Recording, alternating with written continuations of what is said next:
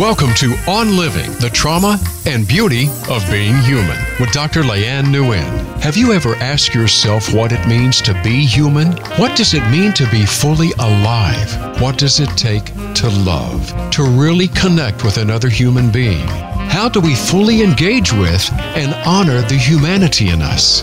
It's time to really talk, listen to, and connect with one another. Come join in the conversation with your host, Dr. Leanne Nguyen.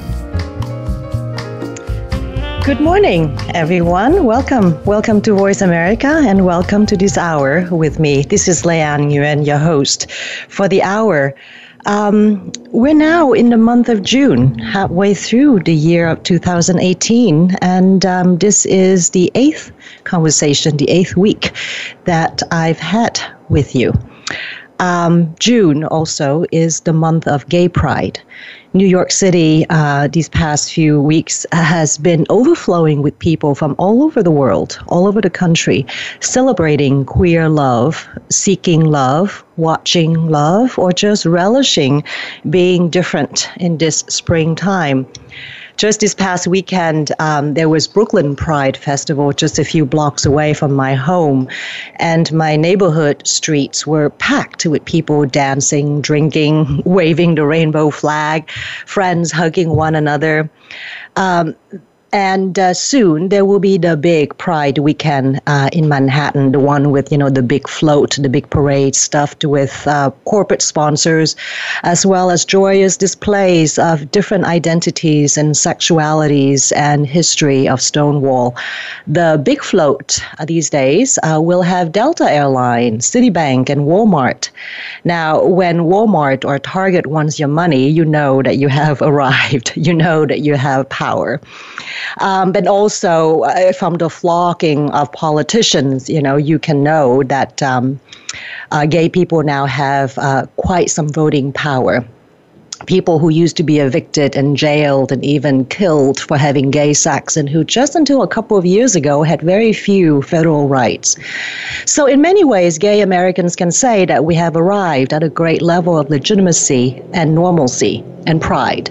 We can take for granted now our right to love, to live a normal, dignified life. And the fact that we're now arguing over the right to order a wedding cake certainly attests to our rightfulness and concerns. But I have a different perspective on this month of June, a different participation vis-a-vis the Pride celebration. And it's the perspective of an immigrant, of the many immigrants that I have worked with.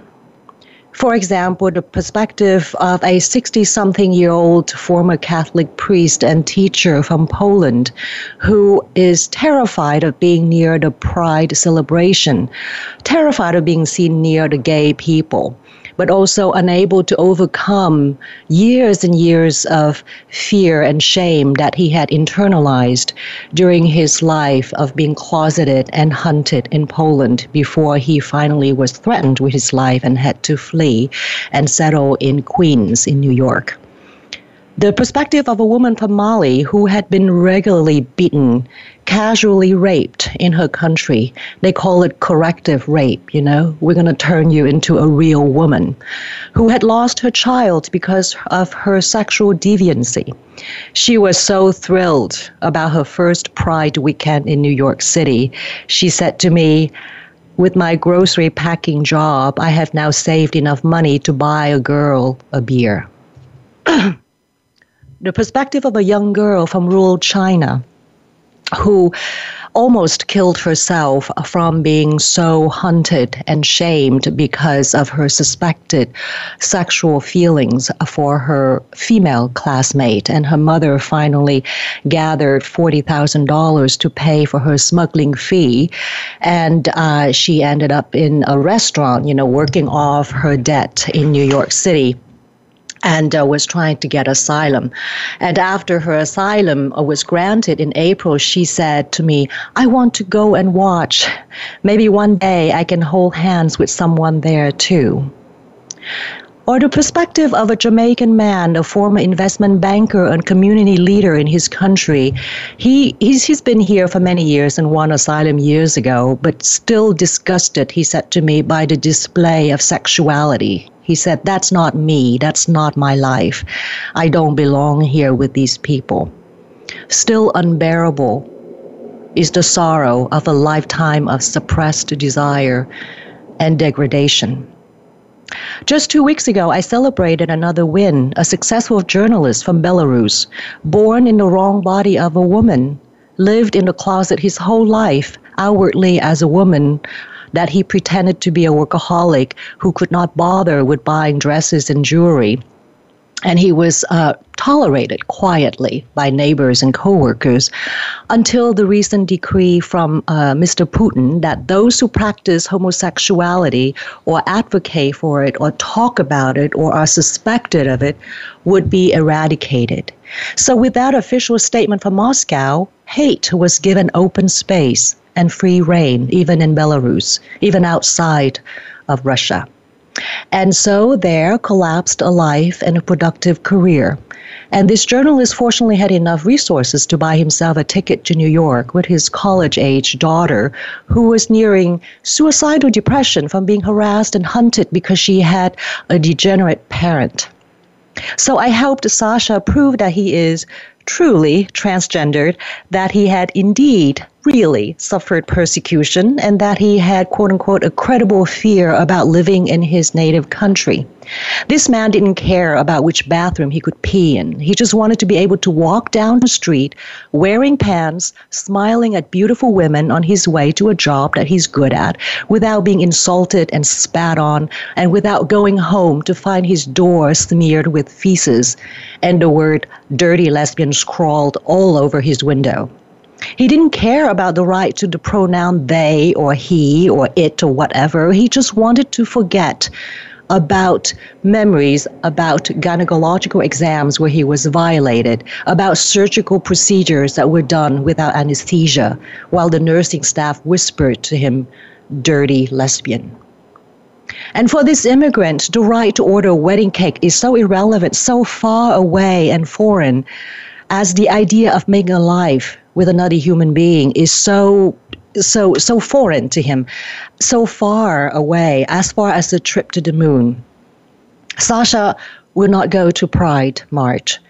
Too much freedom. I cannot take it in. Too much of a shock to the system. But he has many years ahead to get used to being human, to being treated like a human being in this country. Years ahead to shed decades of fear and hate. This immigrant won asylum. The U.S. Department of Homeland Security determined 2 weeks ago that he deserves protection and can make a life for himself and his child in this country. So pride for me is when I sit in the back of the courtroom in the federal building, hearing a federally appointed judge say to my client, I have heard your case. I find your case compelling, your testimony credible, and I find you deserving of our protection. On behalf of the U.S. government, I offer you full asylum in the United States of America. You can stay, you can live, you can love and work freely. You can be a full human being because the law of our land has determined so. By the way, this particular law that gay people who flee persecution from other country can ask for and will get asylum in the U.S. only happened recently in the mid-1990s, only 20 years ago, when Janet Reno, who was then Attorney General, issued an executive order stating that homophobia is a source of lethal violence and that LGBT people belong to a social group that deserve protection because of the violence that this group of people can be subjected to. So implicitly, the then Attorney General was acknowledging that this group of people deserve to have a chance to a safe and dignified life in this country, and that we, in the United States of America, will recognize and help enforce that notion about human life with and for our fellow human beings, our brothers and sisters from all over the world. That, to me, is pride. Earlier this week, the current Attorney General Jeff Sessions issued a decision that undid my world quite a bit. He said, in a stroke of a pen, that women who flee violence in their native country, who used to be able to ask for protection in the U.S., will no longer qualify to apply for asylum. They will no longer get asylum in this country. Last week on the show, I shared with you my credo, the belief that I live by, that every life is worth saving, every mind is worth knowing and cherishing, that every human being is worth loving. That credo is tested quite a bit this week, so dearly tested, because I hate this week, because I have to see this week that I am a citizen of a nation that does not value human life, that degrades the life of the mind, of the soul, that encourages hate and cruelty. This statement from Jeff Sessions to the women who flee rape, domestic violence, gang threats, that he said that the quote-unquote difficult circumstances of their lives cannot be the concern of this government. This statement comes on top of the policy of separating children from their parents at the border as a way to deter immigrants from coming here and trying to enter this country. The American Psychological Association, the American Pediatrics Association, and so on have sent letters, official statements to the Justice Department telling them about the harmful effects on children of being separated from their parents and pleading with our government to consider the harmful effects of the policy. This gesture to me is so wrong-headed, so fucking white liberal-minded, because it is premised on the educated white liberal mindset that lack of education, that ignorance is the reason behind such cruelty. It pushes forth the naive and even arrogant hope that education, that inculcating knowledge is the remedy to this kind of hate. These people who rule the country right now are not ignorant because they are parents. They were children once. They are educated. They know what it means to be human, what it takes to have a full, dignified, safe life. They are not ignorant about the fact that people are willing to do whatever it takes because they would too in order to save their children, in order to stay alive and to provide for themselves and their children, including leaving everything they hold dear, including taking their children into uncertainty and cruelty so that they have a sliver of a chance for a safe life. Years ago, when my mother took me on a boat to escape Vietnam, she knew about the chances of us being raped by Thai pirates who were roaming the China Sea, about the chances of us drowning and being dehydrated and dying of starvation in the open sea if we would run out of petrol. But she had to, because otherwise her child would not live. I am now working on a case of a young woman fleeing Morocco with her 2-year-old son. She was on a daily basis beaten and raped by her husband, who we know, is a closeted gay man. So much self-hate that he poured out onto his spouse every night. After he was done roaming the streets with other men. So she finally escaped and came here, and we were preparing for her asylum. And up until this week, it was a slam dunk case because the law of this country said you can have our protection and your child can grow up in this country.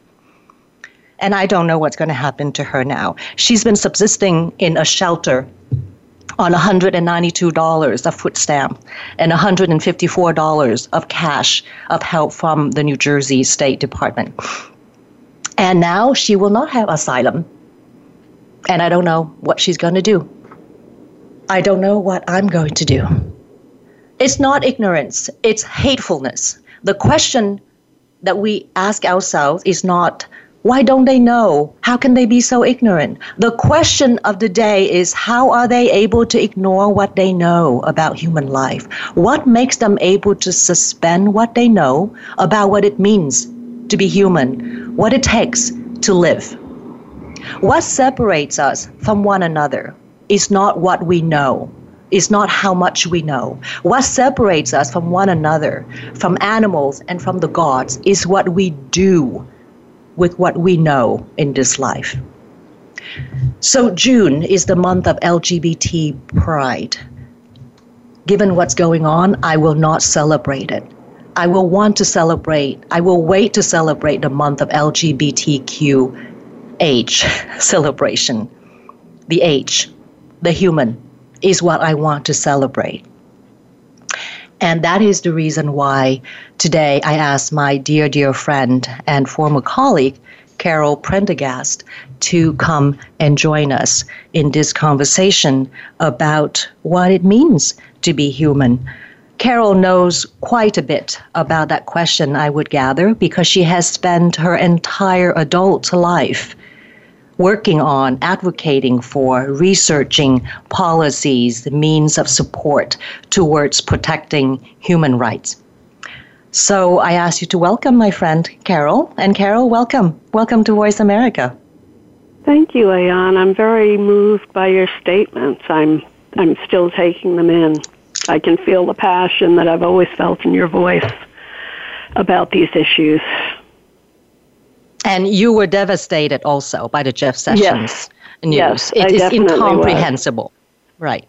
And I think one of the points you make that is so simple is when you talk about the people in power, regardless of political beliefs, most are parents, everyone was a child, something like that. Separation of parent and child goes so to the root of everyone's human experience. And you also pose the question that I often do to when I'm thinking about these things, which is, well, wouldn't you do the same thing in that same position? Would you take that chance? Mm-hmm. And we like to think that we would. We all like to think during the Holocaust we would be hiding Jews. We like to think we'd be smuggling people out of the country. We like to think if we were in a terrible situation, we would flee no matter what to save our families and our children. Mm-hmm. And in some cases, like your own, that your parents did that, and that you're here because of that. Right. For the rest of us, I think most of us like to think we'd make the same choice, and I don't understand how even someone's imagination cannot take that in and cannot see that is the right choice for people. It is not intended to be aggressive, evil, ill-intentioned. It just is beyond my comprehension. Right, but the thing though. Yeah, but the thing, though, is that kind of choice and decision of people in power, even like people in the street in the neighborhood of, any country, look at Syria, Lebanon, or Palestine, that kind of decision is unfortunately very common. And I have to reckon with that is human. The decision to not love, to not act on behalf of your fellow humans is part of being human, unfortunately, and that's what I want. I'm going to puzzle about that until the day I die. So, well, I would add something. I would just add something else to that. Is one of my favorite writers and teachers, really, Elie Wiesel, once said that indifference to him is the epitome of evil. So he went even further to say, you don't even have to be acting against people suffering, just being indifferent to it, just an everyday person turning away, which is, often the inclination. You see something painful, you want to turn away from it, that indifference is evil. Mm-hmm. So I think we should really be holding ourselves to that standard. Yeah. Well, unfortunately, let's just take a break now, and let's just talk about that, about why the indifference, and or conversely, what does it take to not look away? What does it take to look and to try and to act. And that would link us up to the whole human rights movement that I would like for us to talk about a little bit when we come back. We'll be right back, folks.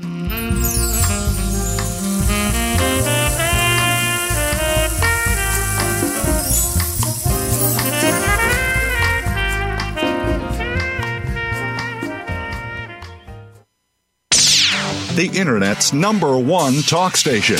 Number one talk station. VoiceAmerica.com. Do you ever feel that you need to make changes but don't know how? Ever wish for someone who can help you find true purpose and make new choices? Dr. Nguyen is this person. Her passion is to help people bridge the gap between where they are and where they want to be. With Dr. Nguyen, you will enter a conversation that is unlike any other. You will make contact with yourself at a depth you never thought you could. You will give yourself an encounter with new thoughts, deep questions, and a renewed faith in your birthright to live the life you are meant to live.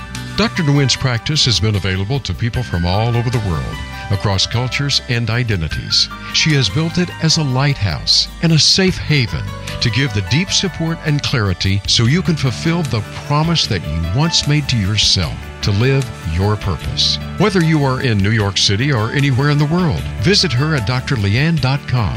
You can also contact her for a free consultation in person or on Skype. The website again is drleannh.com. News, opinion, your voice counts. Call toll-free 1-866-472-5787. 1-866-472-5787. VoiceAmerica.com.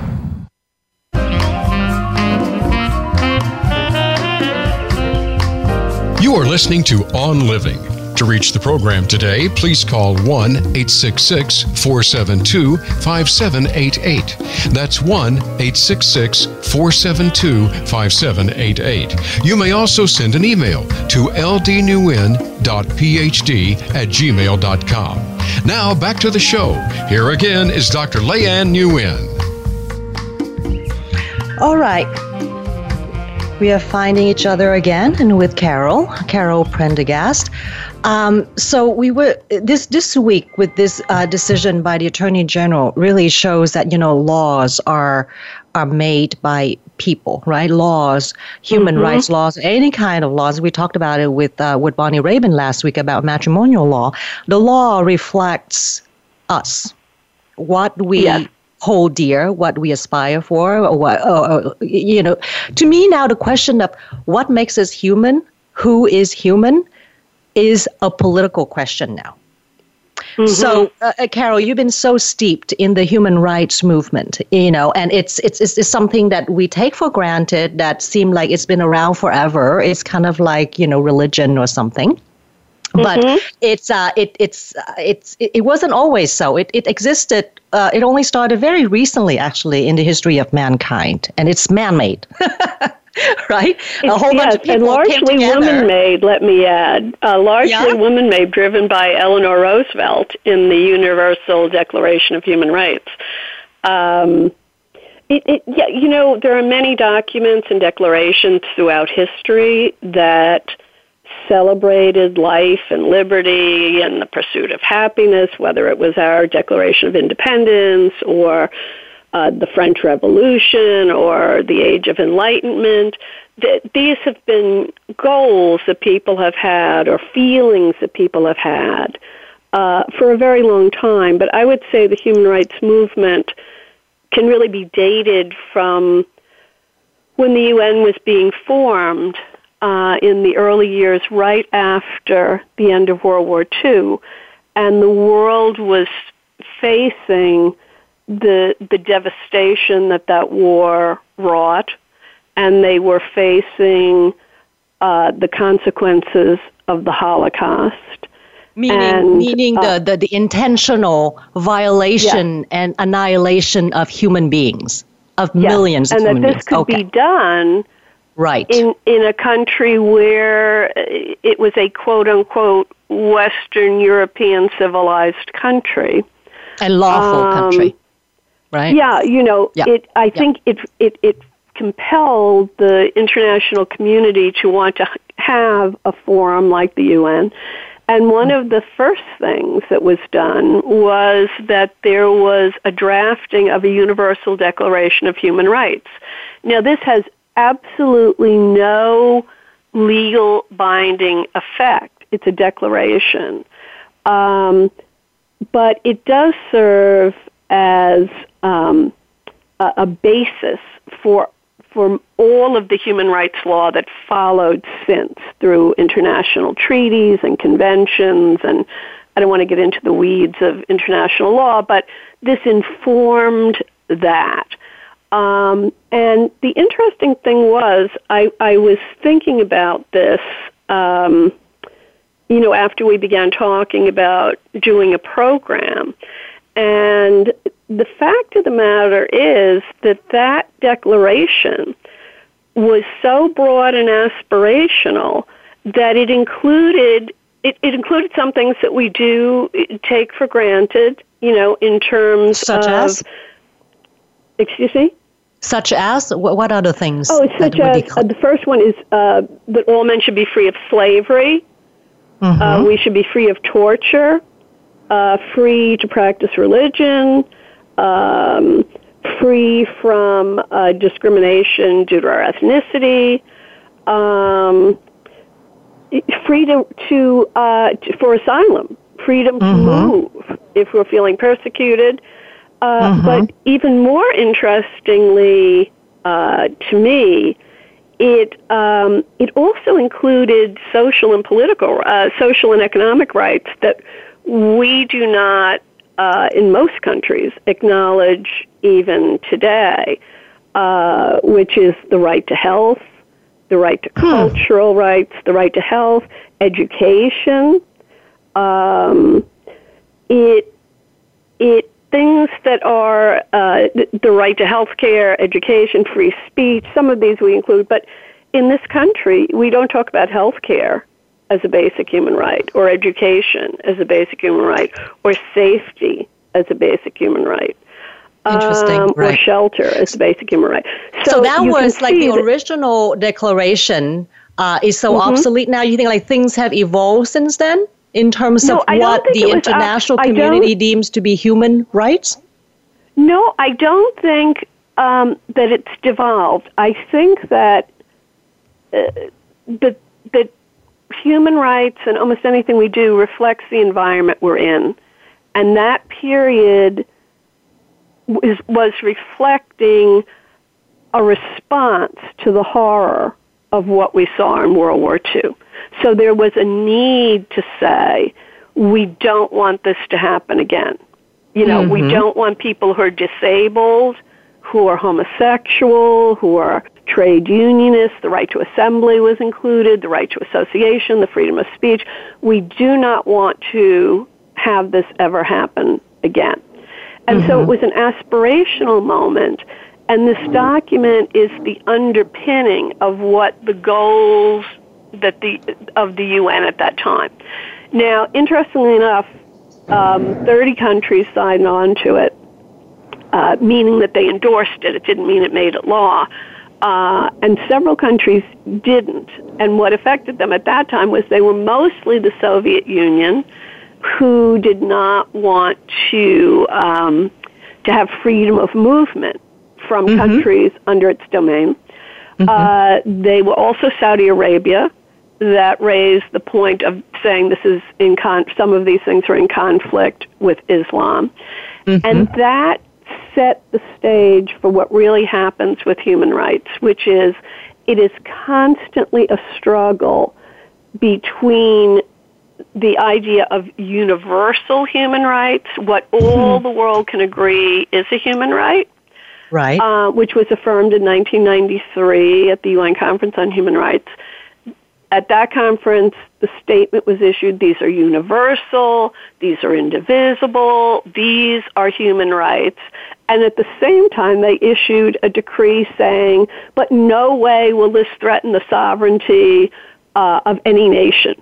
So, Right. we don't have an international government. So it's kind of, I like to look on the bright side and say, well, there are these international aspirations, which I actually think express the aspirations of most individual people, not most individual governments, and that the caveat that sovereignty cannot be overwhelmed by international declarations or conventions or so on, that sovereignty drives most governments. And and one of the ways you see it is, for example, in asylum law. You know, each country has its own standards, and we see, like we've seen this week, this can be changed, you know, with the flick of a pen, for the better or the worse. You know, sometimes cases are brought in court, sometimes it's an executive order. So it just struck me that so many years ago, 70 years ago, we were espousing these wonderful rights, and now, you know, there's a drawing back on those rights, certainly in this country. And in many countries, including our own, I think we don't see the social rights, such as educational rights, health rights, housing rights. We don't even acknowledge them, really. So I like to, I started off as a lawyer, but one of the reasons I moved into broader advocacy work is because I'd rather be working on the aspirations as opposed to enforcement of these human rights. Well, then say can you say more concretely about what you have been trying to do? Well, for quite a while, I guess when I first became a lawyer, I was very concerned about the individual rights of criminal defendants, people who are on death row, people accused of crimes, conditions in incarceration. And my main concern was that I did not want the government to impinge on the human rights or constitutional rights of those people. So that was initially what drove me in that work. And I moved from that. There was a bit of a hiatus, which we could talk about later, where I had very serious health problems and had to stop working. And when I came back into the workplace, I guess having thought about it, I thought, you know, I really love this work, but I really want to work with a broader brush. And so I began doing more. I was working with Amnesty International and Defense of Children International, which at that time was trying to get the U.S. Congress to endorse the Convention on the Rights of the Child. So I was doing a lot of advocacy, a lot of lobbying around those issues of trying to promote policy and getting the United States government to adhere to this kind of policy that would support, you know, international treaties and so on. So your effort was towards trying to get the authorities, the government, to acknowledge the importance of certain rights and to then ratify certain policy that would protect or enforce those rights. Yeah? Right. And have you moved a little bit away from that now? Yes. I still do that. I'm still involved in that. But I think when the UN Convention on the Rights of the Child was not endorsed by the United States, we were one of very few countries who did not become a signatory to that convention. And again, amazing, I'm not saying every country. I'm not saying every country respects them, but they signed on to them. And in this country, one of the major issues was, well, you know, child labor isn't necessarily a bad thing. Well, we want to protect the rights of parents to do what they want with their child. It was framed in a way that said children aren't really people. They're actually the property of their parents, and so we certainly don't want to, you know, intervene in that. Interfere. That was very discouraging. Yeah, that was very discouraging. But I did then begin through looking at this. I found, a lot of this reflects your own personal growth too. I found that I wanted more to once again have more of an impact on people. When you're representing people in a legal process, you feel that impact, whether you're winning a case or you're losing a case. When you're doing policy, it's a little broader, and so you may feel like you're having more impact and some things I worked on were successful, but you don't feel that personal connection, so I wanted to move back to that personal connection, and I became involved in the torture treatment movement, which was, I had of course been lobbying against torture for many, many years, but I became more interested in, after somebody has been tortured and they have asylum, how can we work, either asylum in this country or in another country, how can we best work to help that person recover their lives? Right. And so that was like the next phase of my work. And that, I'm not a doctor, I'm not a psychologist. That work was primarily done through the management of torture treatment programs, raising money for those programs, raising awareness about the struggles of torture survivors. Basically, doing whatever you could to make sure that the resources, the systemic support would exist for people who come back and that was very meaningful. That was very meaningful. And again, you always feel like you would like to have affected more people, but as you know through your asylum work, just obtaining asylum is an enormous thing. And then if you are working through programs that are able to give more support through psychological support, medical support, legal support, social support, it really helps people start their lives again. And that work is very inspiring to me. Well, all this work is inspiring to me because for all the horror that people go through, you see that. But you also see the incredible spirit that remains alive in people.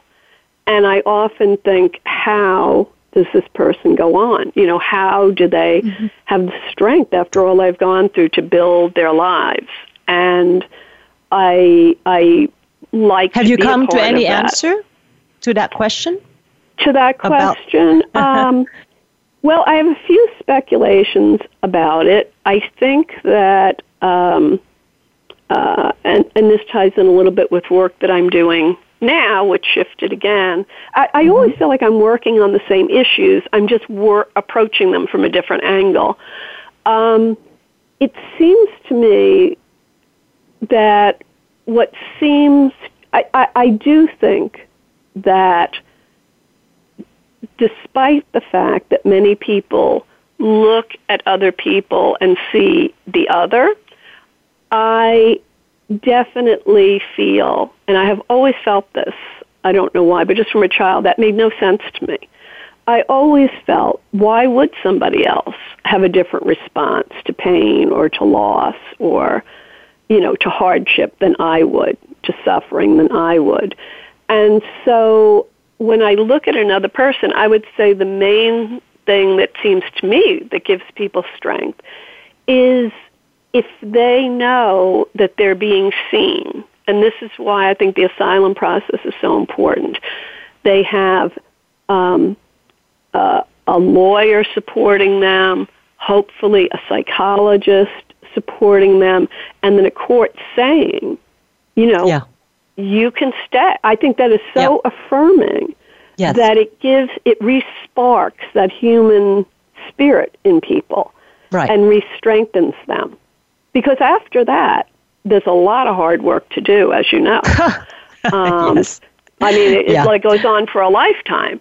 But I think that, and if it's not somebody seeking asylum, say it's somebody who has, suffered other kinds of abuses, but is not seeking asylum or is still living in their home country or is still living under threat, I think, and this is just me, this is based on absolutely no data, absolutely no evidence that can be quantitative, but my feeling is if people have hope that it can be different. And it can be a shimmer of hope, but some sense of hope. I think hopelessness is the worst thing for any of us to deal with. Right. The sense that there is no other possibility, that there exists no other worlds, no other life. Right. We have to break for now, unfortunately. And when we come back, we'll talk about that, the possibilities. Okay.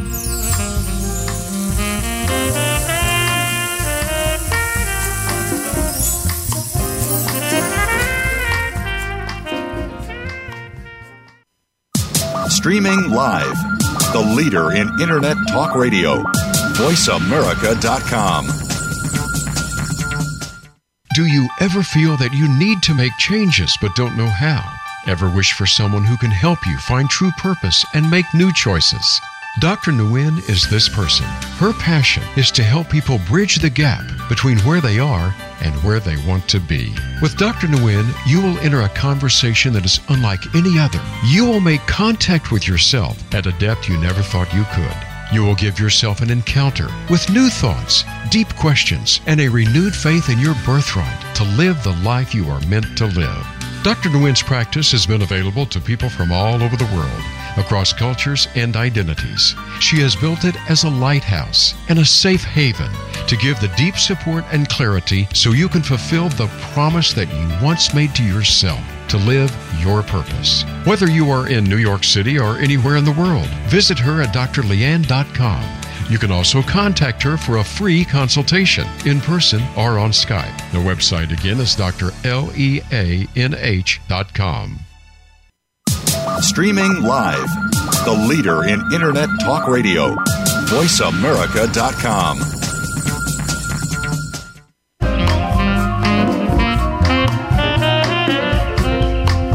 You are listening to On Living. To reach the program today, please call 1-866-472-5788. That's 1-866-472-5788. You may also send an email to ldnguyen.phd@gmail.com. Now, back to the show. Here again is Dr. Leanne Nguyen. Welcome back, everyone, to the last segment of the hour. Carol, so I want to pick up where we left off before the break. I want to know more from your observation over the years of what do people rely on? What is the thing that allows people to go back to their lives, to go back to being human? Well, you said something about hope before we left. Yes, I was saying that I think that for most people there needs to be a glimmer of hope that things can change. And I don't think you need to be, I think one of the issues that we all deal with is, well, what can I do? Well, you don't need to be, it's wonderful that they're there, but you don't need to be an asylum lawyer or judge or psychologist or social worker to give some hope to another person. And I think that we need to be aware. How? Well, I think we need to be aware in our day-to-day lives of how we just treat people. So, for example, you may see someone, well, we certainly do, living in New York, you may see someone who doesn't speak English, for example, and you can have two responses. You can either be impatient with that, or you can try to help the person communicate. You often see that someone's looking for directions, or they're in a medical building and they're looking at a card of where to go to. I think just by reaching out to that person and helping them to get to where they need to go or help communicate with them, it's treating them like a person of worth. It's treating them like you're equal. Somebody who is just, someone who's disabled. I have seen terrible instances of someone who's disabled trying to walk down the street, and people are rushing past, nearly knocking them over. We see homeless people.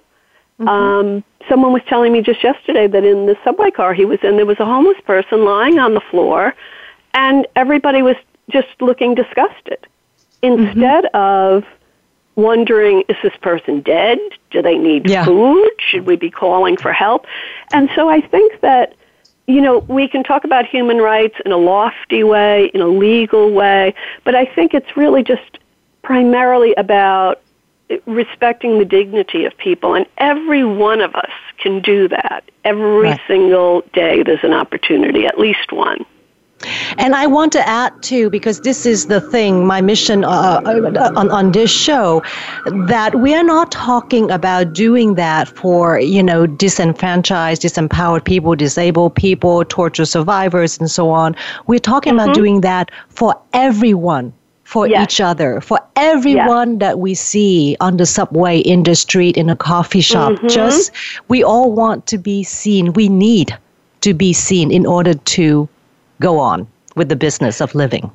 One thing that I've noticed is sometimes when I call into like a call-in center, you're ordering something or you need something returned or you're having some problem with your, Time Warner bill or all the many things that annoy us. And you get someone on the phone, and, I always feel kind of bad because I know they're always getting complaints from people, like that's their job, but it can't be pleasant. And I find by just making some small talk a little bit with the person, even if it's just to say, oh, what's the weather like by you? Or, is this a busy time? The smallest thing, and I end up engaged in a conversation with people, which seems to be my fate in life anyway. I'm always in conversation with people. But I find you just feel the energy shift. So, a checkout person at the store, that you remember their name, that you say hello.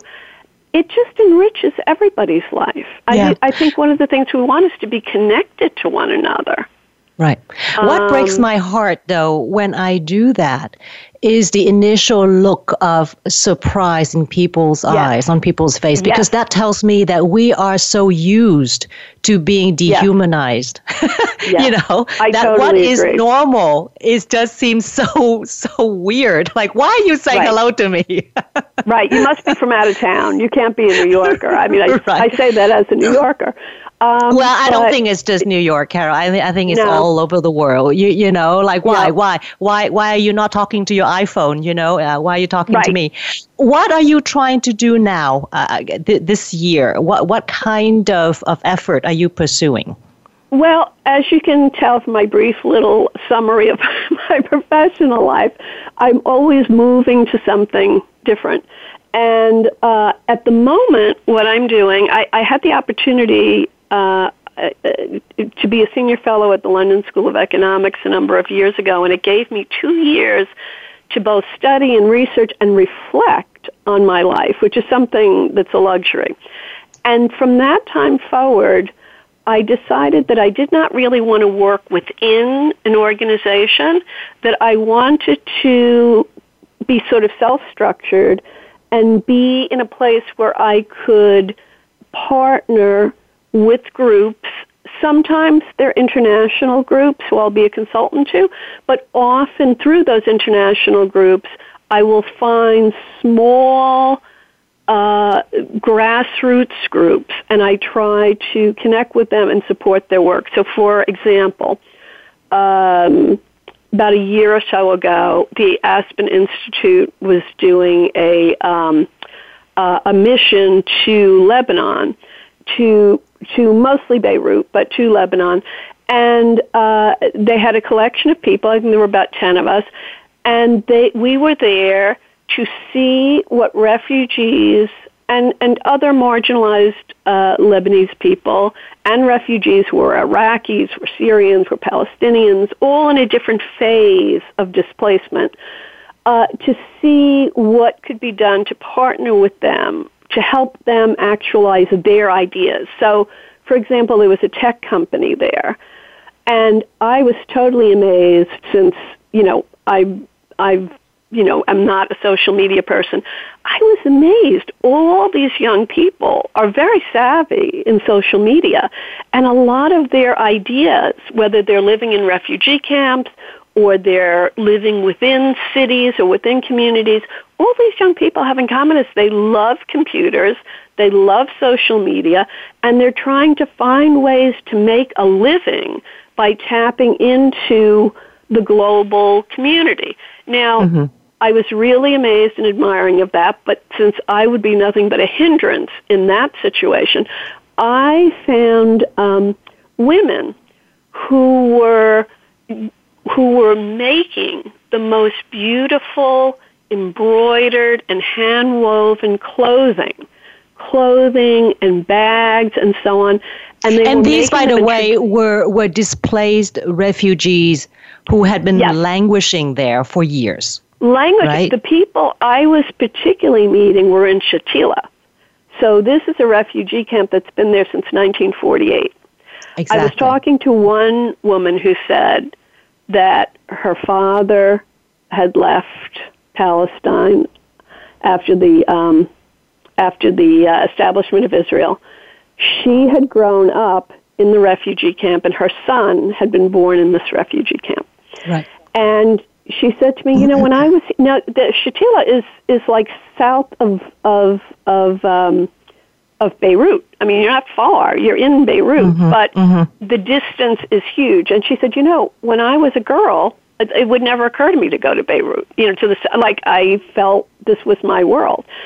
And so she came from I would say she was probably my age, maybe a little bit younger. I'm 64. She might have been in her 50s.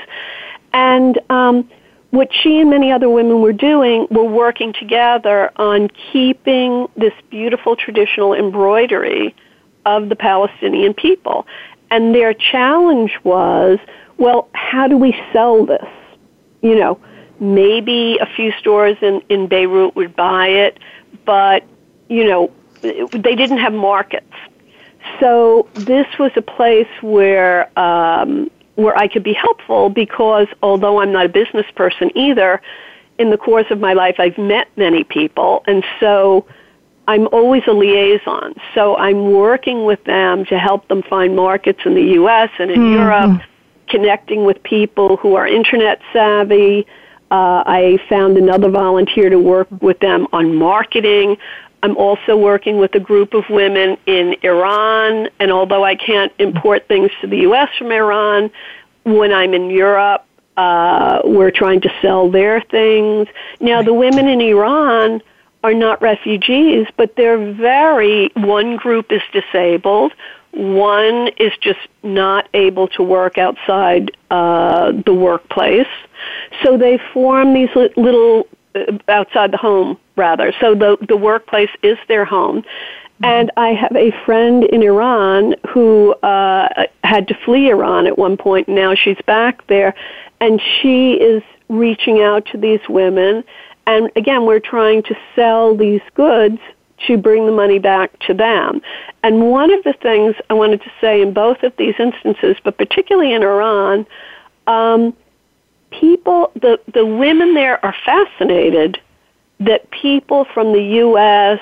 or Western Europe would want to buy something from Iran. It so changes their whole picture of who we are and connects them to who we are. Right. And that Westerners or Americans would appreciate Palestinian craftsmanship, gives them, I won't say as much pleasure as getting paid for their work because they're looking to make a living, but that connects them to the rest of the world. Right. Carol? Yes. You would not There are believe many it. other things, but that would take more time. No, we are at the end of the hour, and there are many more questions that I want to ask you and talk about. And the main question is, what does this do for you or to you? What does this work mean to you? But it's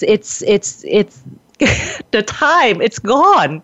We can't take back the last we talk hour. Too much. That's our problem. And I think and that question is very important to me of why are you doing this work? Why is any of us doing the work that we do? Actually, we're not just talking about human rights. We're talking about weaving or embroidery or going to some startup company or doing marketing. We're going to have to plot to have another segment on this because I want to get to that question, and I want you to talk more about all these initiatives. We're going to find a way.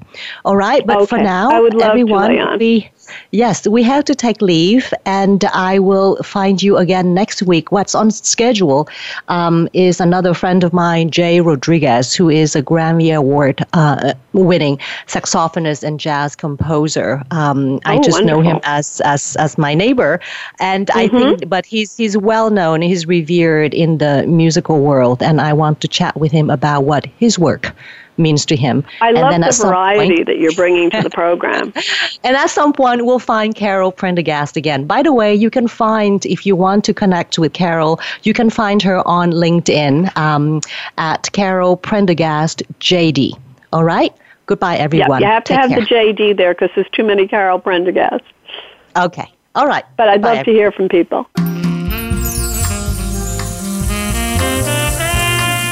Thank you for tuning to On Living, the Trauma and Beauty of Being Human. Please join Dr. Leanne Nguyen again next Thursday at 8 a.m. Pacific Time and 11 a.m. Eastern Time on the Voice America Variety Channel. And enjoy being alive.